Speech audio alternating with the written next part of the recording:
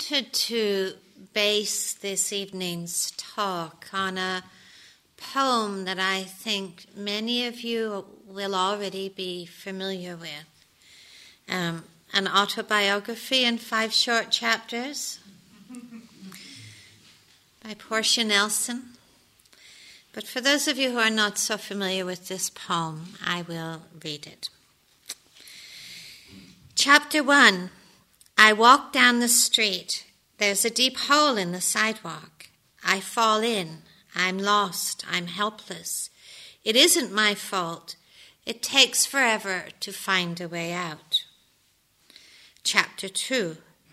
I walk down the same street. There's a deep hole in the sidewalk. I pretend I don't see it. I fall in again. I can't believe I'm in the same place. But it isn't my fault. It still takes a long time to get out. Chapter 3. I walk down the same street. There's a deep hole in the sidewalk. I see it's there. I still fall in. It's a habit. My eyes are open. I know where I am. It is my fault. I get out immediately. Chapter 4. I walk down the street. There's a deep hole in the sidewalk. I walk around it. Chapter 5. I walk down another street.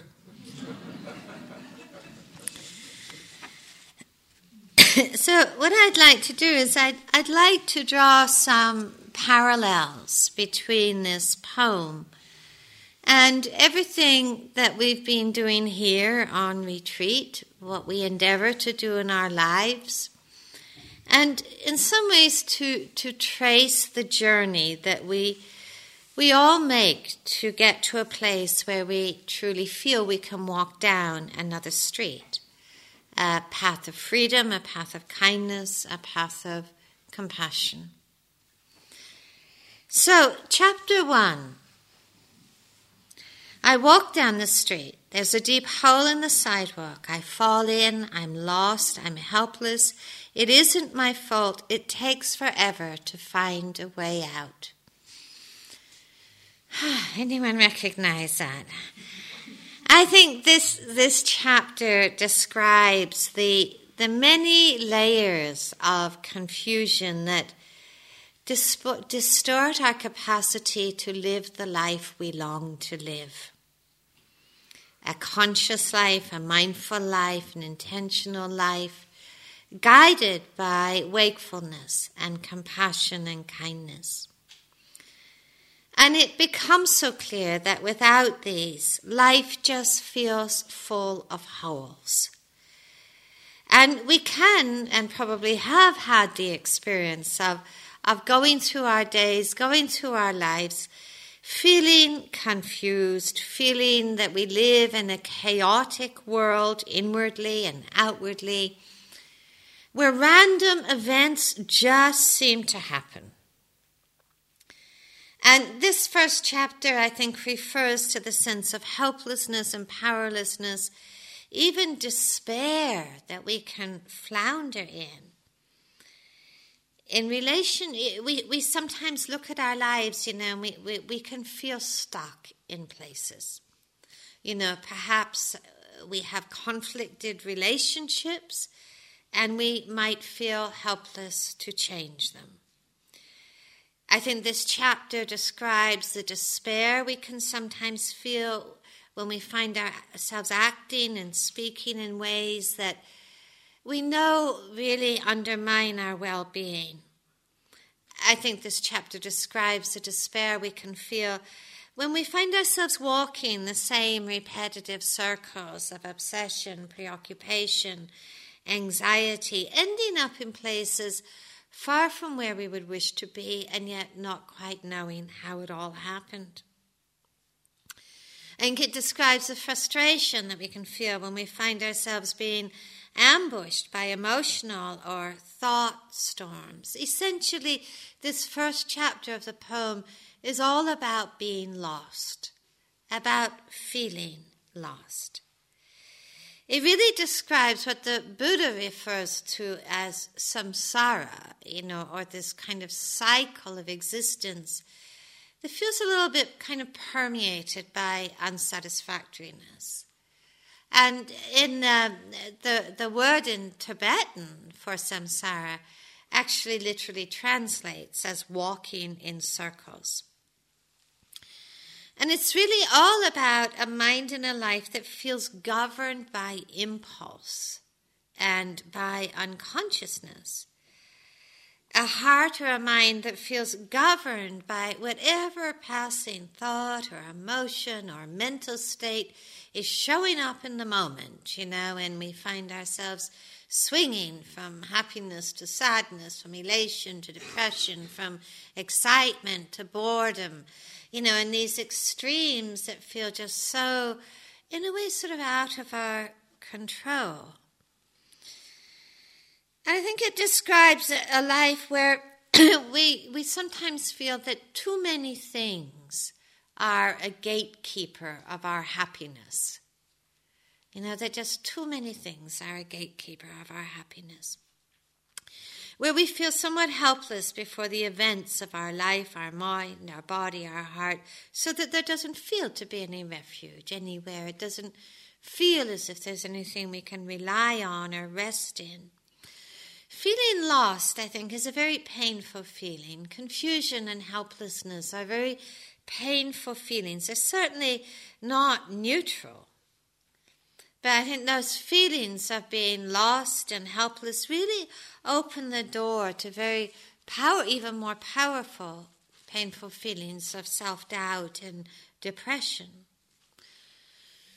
But it's acknowledged that this is also the place where the path of awakening begins. As we've already talked about on this retreat, the Buddha quite firmly put the path of awakening in the classroom of our bodies, in the classroom of our minds, our hearts, our lives. Certainly in this teaching never speaks about finding freedom outside of the difficult, but finding freedom within the difficult. Reb Anderson, one of the teachers who comes here to teach sometimes, he says, Buddhists don't practice in the suburbs of suffering. They practice downtown.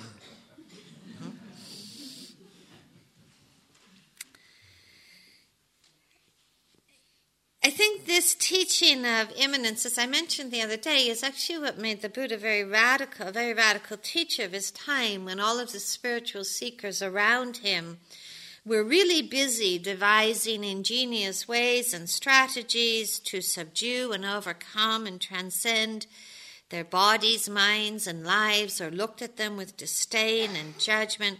I think the Buddha was something of a genius in kind of holding up his hand and saying, wait a minute. Wait a minute. Maybe we need to pay attention to what's actually going on here. Okay? This was actually quite radical, to pay attention to what's actually going on here. Maybe we're being asked, as the Buddha suggested, to understand and make peace with and find freedom in this life rather than get rid of it. Maybe this world of 10,000 joys and sorrows is actually the ground of liberation and compassion.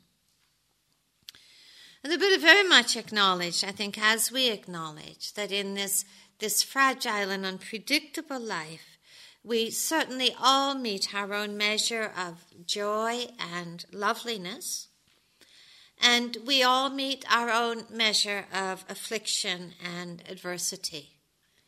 And none of us, no matter how ingenious we are in our defenses, can ever totally protect against that. So what is the kind of basic lesson of the path? What does it teach us? That affliction and adversity do not ask for aversion, resistance, or judgment, but for compassion and patience and acceptance and understanding. And the path of awakening, certainly as it's taught in this tradition, as it's taught in the work you do, is not concerned with manipulating the world. It's kind of like seeing the futility of that one. Not concerned with manipulating the world, but with transforming the heart, our own heart and mind. And perhaps this is the very first step we take in the journey, is to look at this life, to look at this moment in the eye, and to know suffering as suffering, distress as distress, pain and struggle as pain and struggle. Just as we're asked to know the heart and mind of gladness and calmness as a heart and mind of gladness and calmness. And of course, intellectually, this all sounds so simple. In reality, it's a pretty immense leap for most of us. Isn't like one of the great Indian philosophers put it, Nagarjuna? He says, "What do you do with a life that doesn't go away?"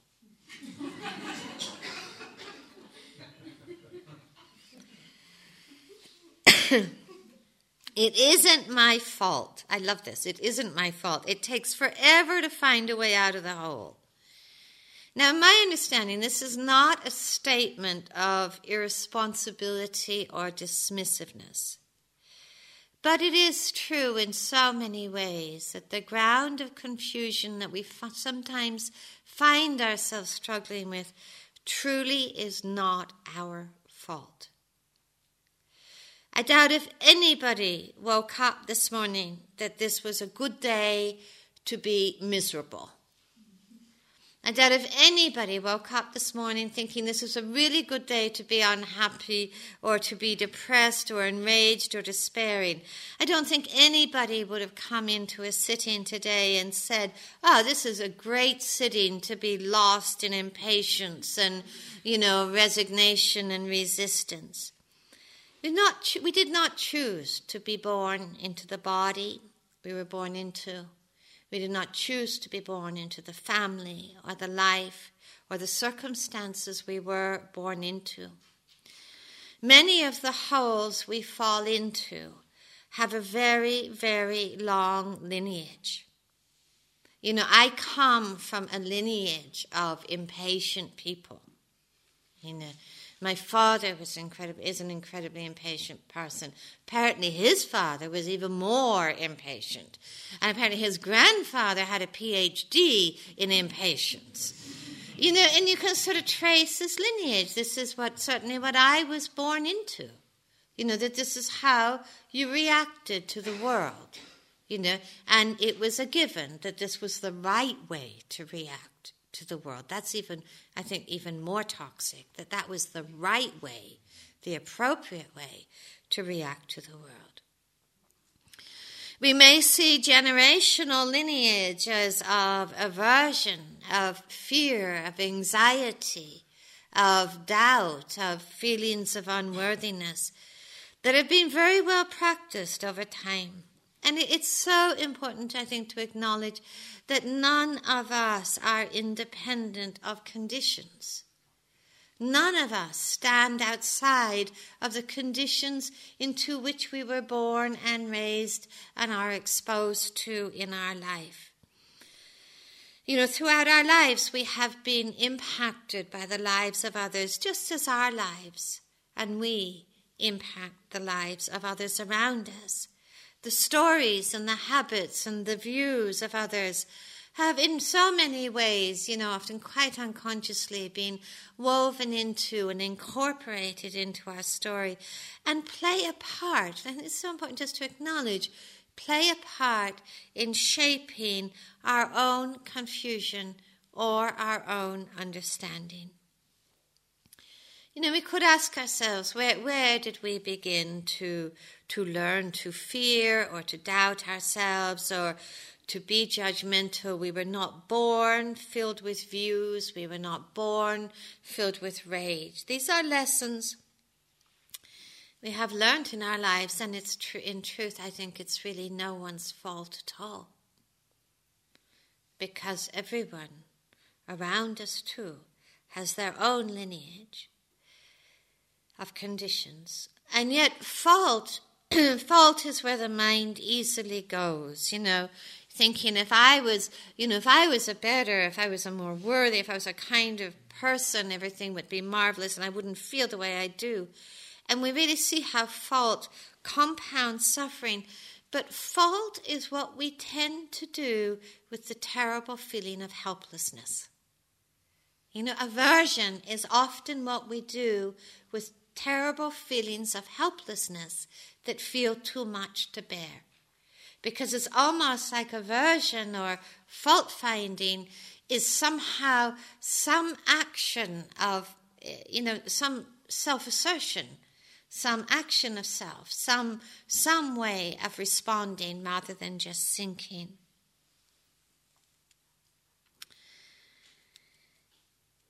If we feed the tendency to blame, then we tend to feed, of course, a corresponding opposite tendency. If we feel the tendency to find fault with ourselves, be judgmental, then we will probably tend at times to feed the opposing or opposite tendency of striving and struggle. You can sometimes see this in practice, that if I come to a place where I feel really useless in practice, the next sitting I come with this warrior-like determination, I'm really going to do it, Because if we don't have that, we just feel like we're going to sink. And so it's kind of like, because fault is failure, isn't it? And so we try to compensate for failure by some success. So, okay, I feel a failure, and I'm a terrific success because I've got 2 breaths in a row. I lose that, now I'm a failure again. And it's this awful tension we can set up in our minds between success and failure. Or we can be still. This is another option. We can learn to be still, to see conditions as conditions. The whole world of conditions flowing through our minds and hearts. We can see suffering is suffering, pain is pain, and sometimes in being still, we can really begin to soften, to open, to embrace, to befriend. And this, I think, really is the first great step in beginning to wake up. It's the first great step in feeling we no longer really need to be lost. Chapter 2. I walk down the same street. There's a deep hole in the sidewalk. I pretend I don't see it. I fall in again. I can't believe I'm in the same place. But it isn't my fault. It still takes a long time to get out. Pretend we don't see it and fall in again. Everybody can relate to this. I can't believe I'm in the same place again. You really see how again, this one word, again, it's a saboteur of mindfulness. It's a saboteur of our capacity to begin anew. It's a saboteur of our capacity to forgive again. Doesn't it sound heavy? Again. There I am again. But it feels like that. We can't believe we're in the same place. Sometimes we can't believe we're in the same place of blame or obsession or, aversion or despair. We just can't believe we're in the same place. We know what it's like. We know it's unhelpful. And I find this part of the poem so interesting. This kind of perverse attachment we can seem to have at times to almost like falling in the same hole, pretending we don't see it, hoping it's going to have a different outcome. Hoping it's going to have a different outcome. That's the amazing part.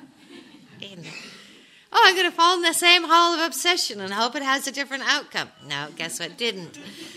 It reminds me of a story someone here told me when they were on retreat one time. They'd been practicing for a long time, several months with craving.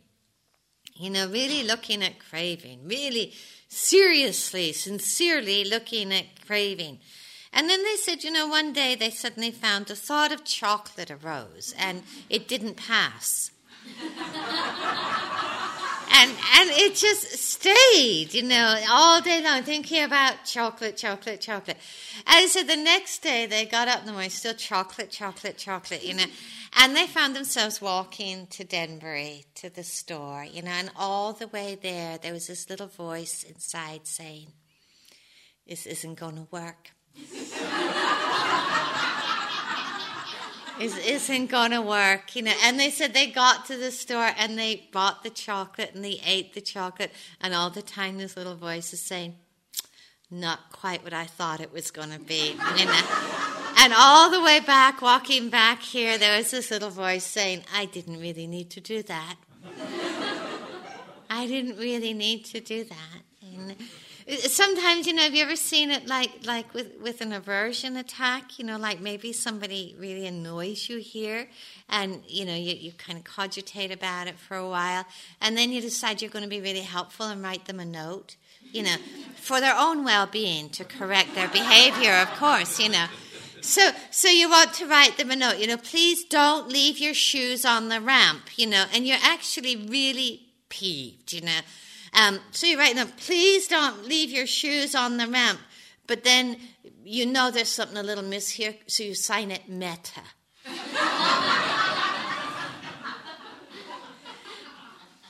You ever seen yourself feeling a little self-righteous about aversion? A little self-righteous about it. The aversion is actually, it's so interesting, this combination of feelings, because the aversion actually feels quite miserable, but the self-righteousness in a way feels quite pleasant. Or seems to feel quite pleasant, It's a little bit, also sometimes a little bit like obsession, It starts out, feels kind of neat, You're kind of really obsessing myself, and then you can't get rid of it. And you suddenly realize it won't go away. I find it so interesting, this part, the sort of attachment that we can find sometimes to things that don't serve us well, because in some ways maybe they're serving self-view well, or maybe they're serving a sense of safety or preserving familiarity well. But I think it's a really good question to ask, like sometimes when we know something doesn't serve us well, and yet we do it anyway. I think it's a really good question to ask what's really moving us there. And it's a complex one. It's a complex one, but we might say that we have divided loyalties. We'd like to wake up, but there's something really that's hooking us here and keeping us quite sort of in this more confused space. But, when we talk, and I've talked about this the other night, because we talk so much about learning to release self-blame and judgment, but not learning to release discriminating wisdom. It's really understanding, there's so much understanding that suffering is not always random. And pain is not always random. That suffering that is born of conditions can be understood. And this is the work of this path, is to understand what inclines the mind towards suffering and struggle. And what brings it to an end. We can see that whenever we're sort of pursuing something that doesn't serve us well, we are inevitably, it's not going to have a different outcome. We're going to end up in the same hole. It's actually not going to have a different outcome. I think waking up really includes really knowing what causes sorrow and really knowing what brings it to an end. Pretending something is not happening is not a good option. Pretending it doesn't matter even. Sometimes we pretend it doesn't really matter if I entertain these few moments of aversion. It doesn't really matter if I entertain these few moments of fantasy or craving. But maybe it does, because maybe we're deepening the habit of aversion. Maybe we're deepening that neural pathway of craving. Maybe we're deepening those ruts so that they do become places that are stuck. Patrul Rinpoche, who's someone I very much admire from the Tibetan tradition, He wrote this thing that I find really actually helpful. He wrote, "Do not take lightly small moments of heedlessness, believing they can do no harm. For even a tiny spark of fire can set alight a mountain. Do not take lightly the small moments of mindfulness, believing they can hardly help. For drops of water, one by one, in time can fill an ocean."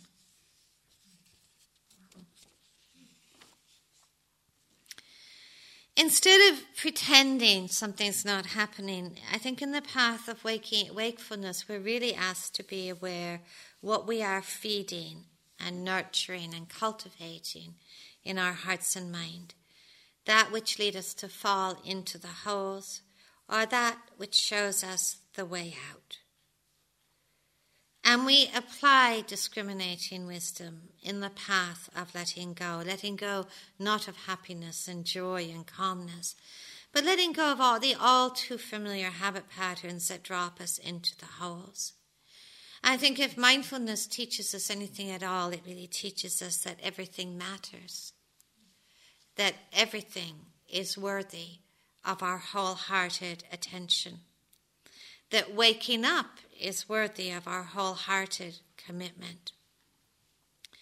And I think that waking up and that wholeheartedness of commitment in this teaching is actually called the actualization of happiness and freedom. Chapter 3.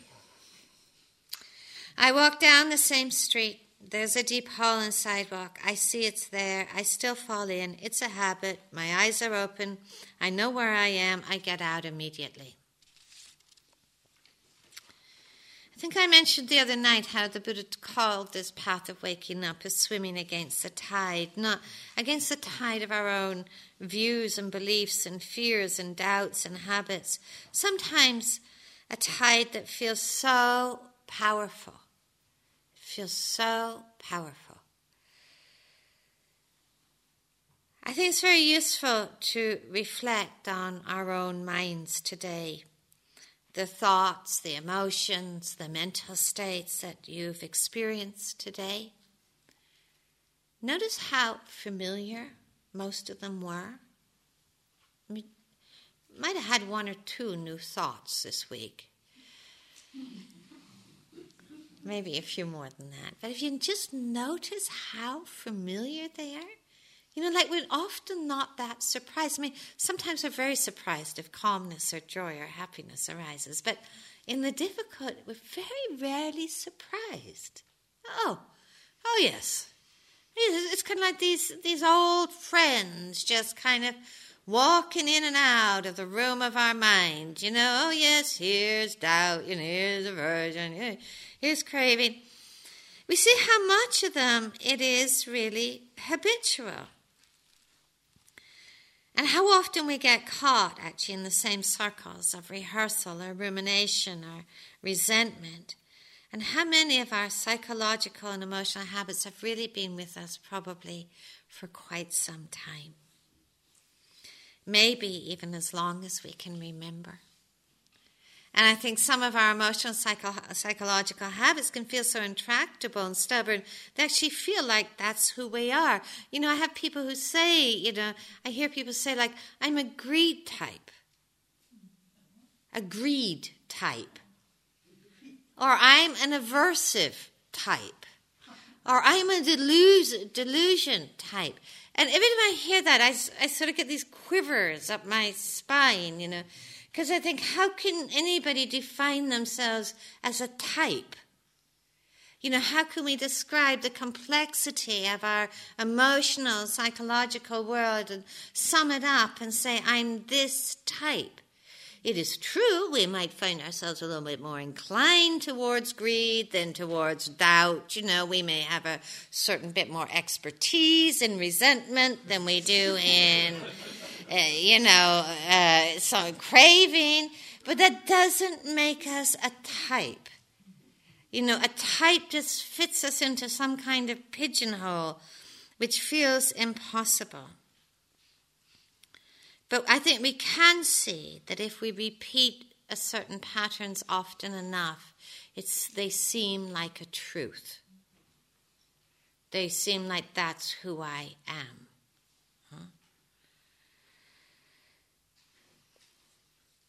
As I mentioned the other night, what we dwell upon becomes the shape of our mind. Now, when we see the intractability, the stubbornness of many of our habits, sometimes I think we look at our minds, it just feels like a collection of habits. It sounds like very bad news, but actually it's quite good news. Because this is not about who I am. These are about emotional and psychological habit patterns. Now, the wonderful news, the really good news, of course, is that habit and mindfulness do not coexist. They do not. Habit and mindfulness cannot coexist. I think the very definition of an emotional psychological habit is that it is lacking in mindfulness. So every moment of mindful attentiveness, of kind attentiveness, is a moment of disempowering habit. Mindfulness is taking the self-view then out of the habits, where we begin to see, a pattern or an emotion as an emotion, aversion as aversion. This is much more approachable than I am greedy or I am aversive. I think it requires immense courage, though, to step out of the realm of habit, because it really is stepping into not knowing. Many of our habit patterns govern the ways that we relate to the world in order to make the world safe for us. I think that's so important to acknowledge. It's not that habit patterns are just things that we, have accumulated and they don't matter. And they govern our relationship to the world as a way of making the world familiar and safe to us. To step out of habit is actually to step into not knowing, and that takes a lot of courage. For example, if you look at some of our habit patterns, we know how to kind of use avoidance and suppression, to try and fix the unpleasant or get rid of the unpleasant. We know how to use fantasy to smooth discontent. We know how to use willpower to try and overcome things we don't like. Without habit, actually, we would be invited to see the world and ourselves and other people completely anew. And then we would be asked to respond to what is rather than what we think is. I think when we look at habits, they can seem like endless, don't they? It seems like, oh gosh, so many habits. Kabir speaks to this really well. Kabir wrote, he says, "Friend, please tell me what I can do about this world. I keep spinning out. I gave up expensive clothes and bought a robe, but I noticed one day the cloth was well woven. So I bought some burlap, but I still throw it elegantly over my left shoulder. I stopped being a sexual elephant, and now I discover that I'm angry a lot. I finally gave up anger, and now I notice I'm greedy all day. I worked hard at dissolving the greed, and now I'm proud of myself."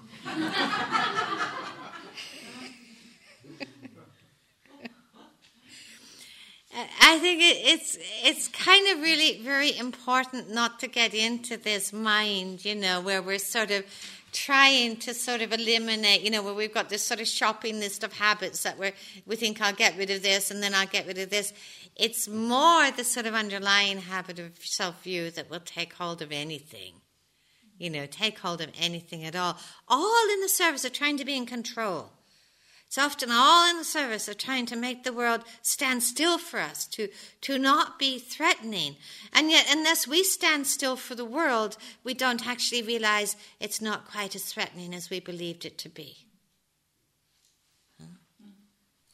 And that's what we're really asked to do in the practice, is to stand still in the world and see actually it's not quite as threatening as it first felt to be when we are endeavoring to make the world stand still for us, to make ourselves feel safe.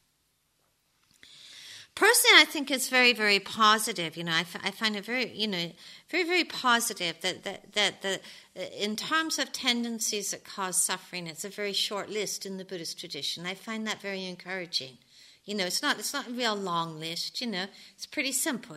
Greed, hatred, delusion. It's not bad, isn't it? That's good. It's much better than having one of these big shopping lists we have for ourselves, that we could write a whole book about our tendencies. Let's shrink it a little bit, and let's just talk about these kind of primary tendencies, these primary habit patterns of greed, hatred, delusion, greed, ill will, delusion. This is workable. It's a short list.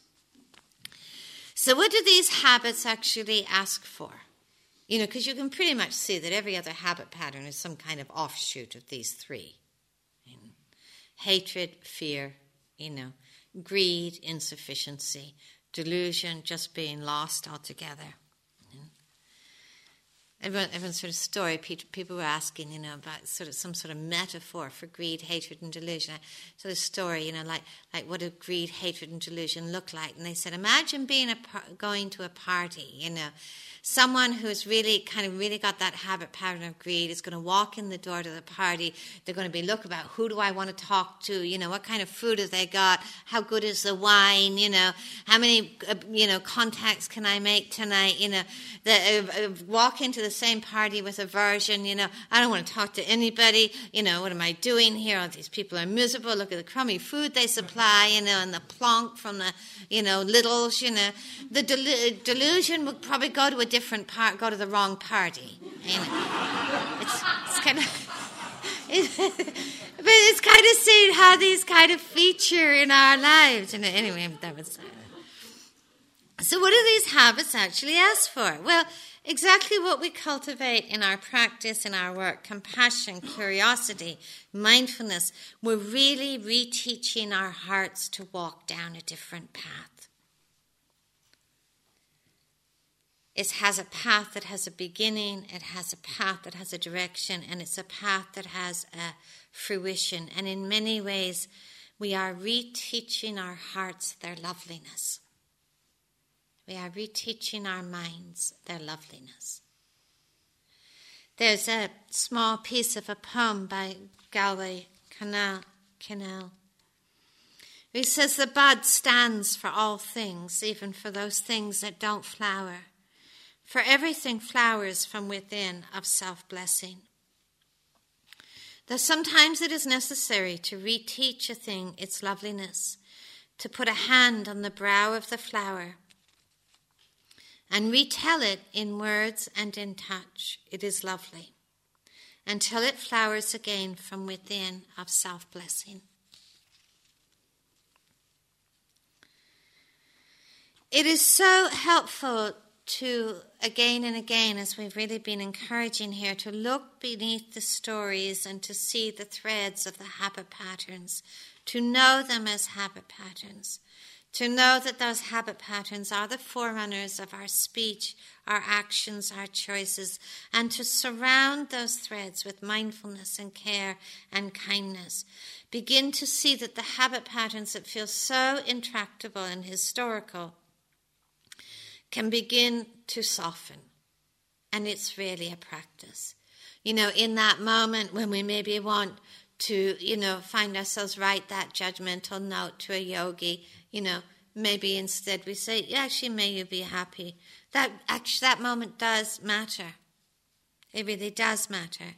It doesn't mean that the habit of aversion never recurs in our lives.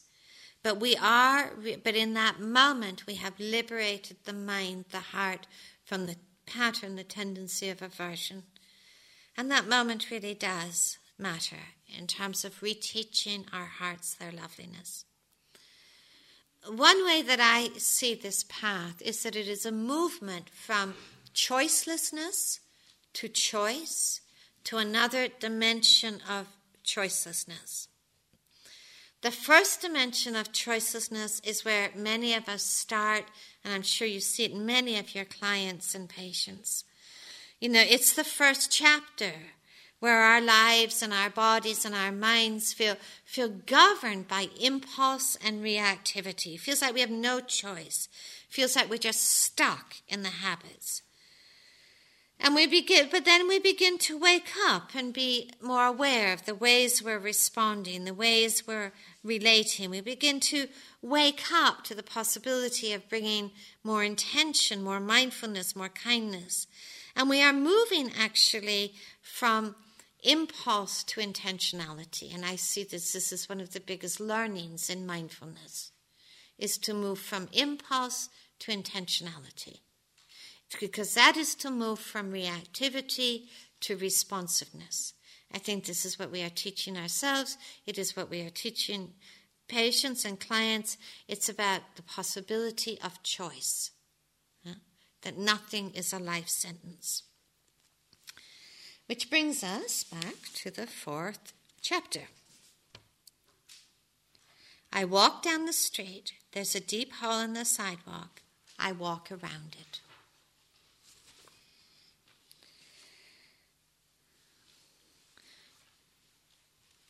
In deepening the landscape of mindfulness within our own minds, we begin to know, first of all, the holes that we are prone to fall into. But we know that falling into the holes is just one of the possibilities available. We know that with wise effort, with wise mindfulness, we can begin to walk a different path.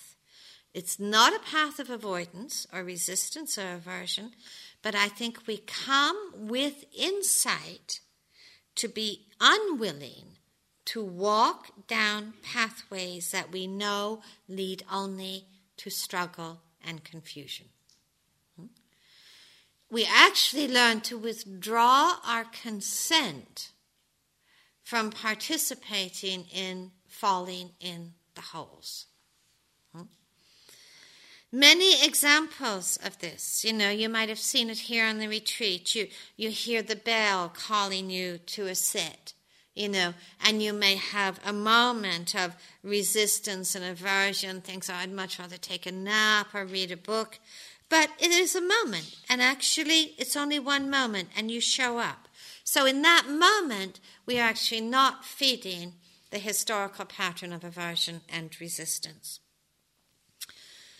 Maybe you show up for breakfast, you don't have the yogurt you liked yesterday, and maybe you'd love to write a note to the cook, wondering why this is so. Or maybe you cultivate the willingness to be with things as they are.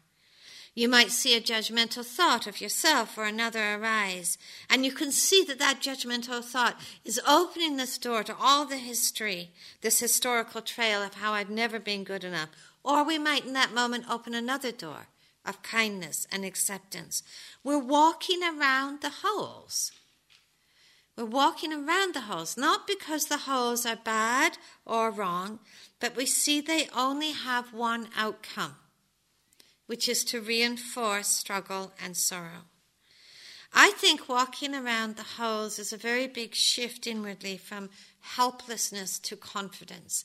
And I cannot even tell you how important I think confidence is in this path. I know when I began to practice, I had no confidence at all in any sense of possibility. But actually, my teacher had a whole lot of confidence in all of us disheveled hippies who didn't, wondering what we were doing in their mud huts in the Himalayas. They had total confidence that we could all be Buddhas. I found that amazing, isn't it? But isn't it true when you have clients and patients walk into your clinics, how little confidence there is, and how when there's no confidence, there's no ground, and how actually you are asked to offer that sense of confidence, that this is possible, that this is possible. You too, this is possible for you too. That is an amazing gift. That is an amazing gift. You cannot expect, I don't expect people to walk into retreats, without doubt, filled with confidence that they can be liberated and all the rest of it. Doubt is huge, but doubt is always debilitating. Doubt is always paralyzing. And sometimes we don't have the confidence in ourselves is something that builds through experience, through walking around the holes. Isn't that amazing? I walked around the hole today instead of diving into it. Isn't that amazing? Every moment of doing that is building up the block, is a building block of confidence. And, although we maybe don't talk about it so much, but confidence is a very central piece in my understanding of shifting, making major inner shifts. In actually believing, trusting in possibility rather than believing in impossibility. Which is what so many difficult mind states breed, is the belief in impossibility. So walking around the holes, every single small moment of walking around a hole is actually a moment of instilling confidence. And confidence enables and deepens and enables first the very small shifts and then the very big shifts. It's a movement out of helplessness to a greater sense of freedom. It requires effort. It requires again and again a renewal of intention. But every time, we begin to sense emerging a mind that is actually a friend. And you know what? All of this that feels so very, very effortful in the beginning does, with practice, become less effortful. It becomes more naturalized. All of this that can feel so difficult and hard and demanding in the beginning, actually, you know what? It starts to be joyful. You start to actually celebrate the moment you walk around the holes. You start to actually appreciate them, to realize this is a process, really, of falling in love with being awake. Falling in love with being awake. It's a very big thing, to fall in love with being awake. Chapter 5, I walked down another street. If you remember, I was talking a little bit about this movement from, the choicelessness of impulse to the choice that begins to come with intention, with confidence. And then another dimension of choicelessness, and this is something many of you touched upon from your small groups today. This sense of embodiment, this sense of the naturalization of everything that we love. Where actually being unmindful, being not present really doesn't actually really look attractive at all. Where it really just doesn't hold any interest anymore, where somewhere there is the beginning to be that emergence of this sense of naturalizing wakefulness, naturalizing kindness, naturalizing compassion. It doesn't mean that none of these habit patterns ever, that they never arise again, but they hold no authority. They hold no authority. They are simply seen as habit patterns born of conditions, unfed. When not fed, those habit patterns hold no authority. Those habit patterns hold authority only when they are given the authority of self-view, of identification, of belief. Otherwise, they are habit patterns born of conditions that you can see, you can be mindful of, you can bring compassion and kindness to, and you know what? They pass right on through. At the heart of the Buddhist teaching is the third ennobling truth, the truth of the end of suffering. The third ennobling truth of the end of suffering doesn't exist outside of the other ennobling truths. That there is suffering, there's a cause of suffering, there is a path to the end of suffering. But it is opening to the very profound sense of possibility. The Buddha speaks about this as a boundless, immeasurable heart. The radiant, illuminous heart, where there is no longer being governed by ill will or craving or confusion, but a heart that rests in a pervasive compassion and equanimity. We may hear this as an impossibility, but this is the other street. This is the other street we are invited to walk down. And I find it so helpful to remember that the Pali that we've spoken about a bit here It's not a language of nouns. It's not a language of states. It's a language of verbs. It's a language of process. So when we talk about an ennobling truth, the third noble truth, this is also speaking about liberating the moment. And I think that's where this practice that we're doing here really brings a sense of immediacy. Because it's not, this liberation way down the road there, some distant horizon, maybe never arise. It's about how do we liberate the moment? What does it mean to liberate the moment? What does it mean to liberate the moment from the grip of habit, from the grip of self-view, from the grip of resistance? How do we liberate the moment? And I think this is something to remind ourselves of, not to think of liberation in capital letters or headlines, but this very, very immediate relational sense to where we are, to how we are. How do we liberate the moment? I want to end with just a piece of a short poem by Naomi Shihab Nye. She said, when someone invites you to a party, remember what parties are like before answering. You're trying to remember something too important to forget. Trees, the monastery bell at twilight. You have a new project, it will never be finished. Walk around feeling like a leaf, knowing you could tumble any second, then decide what to do with your time. If you have just a moment quietly, and then we'll go for a walking period.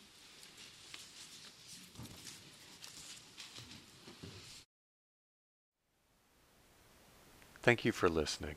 To learn how you can support the teachers and Dharma Seed, please visit dharmaseed.org/donate.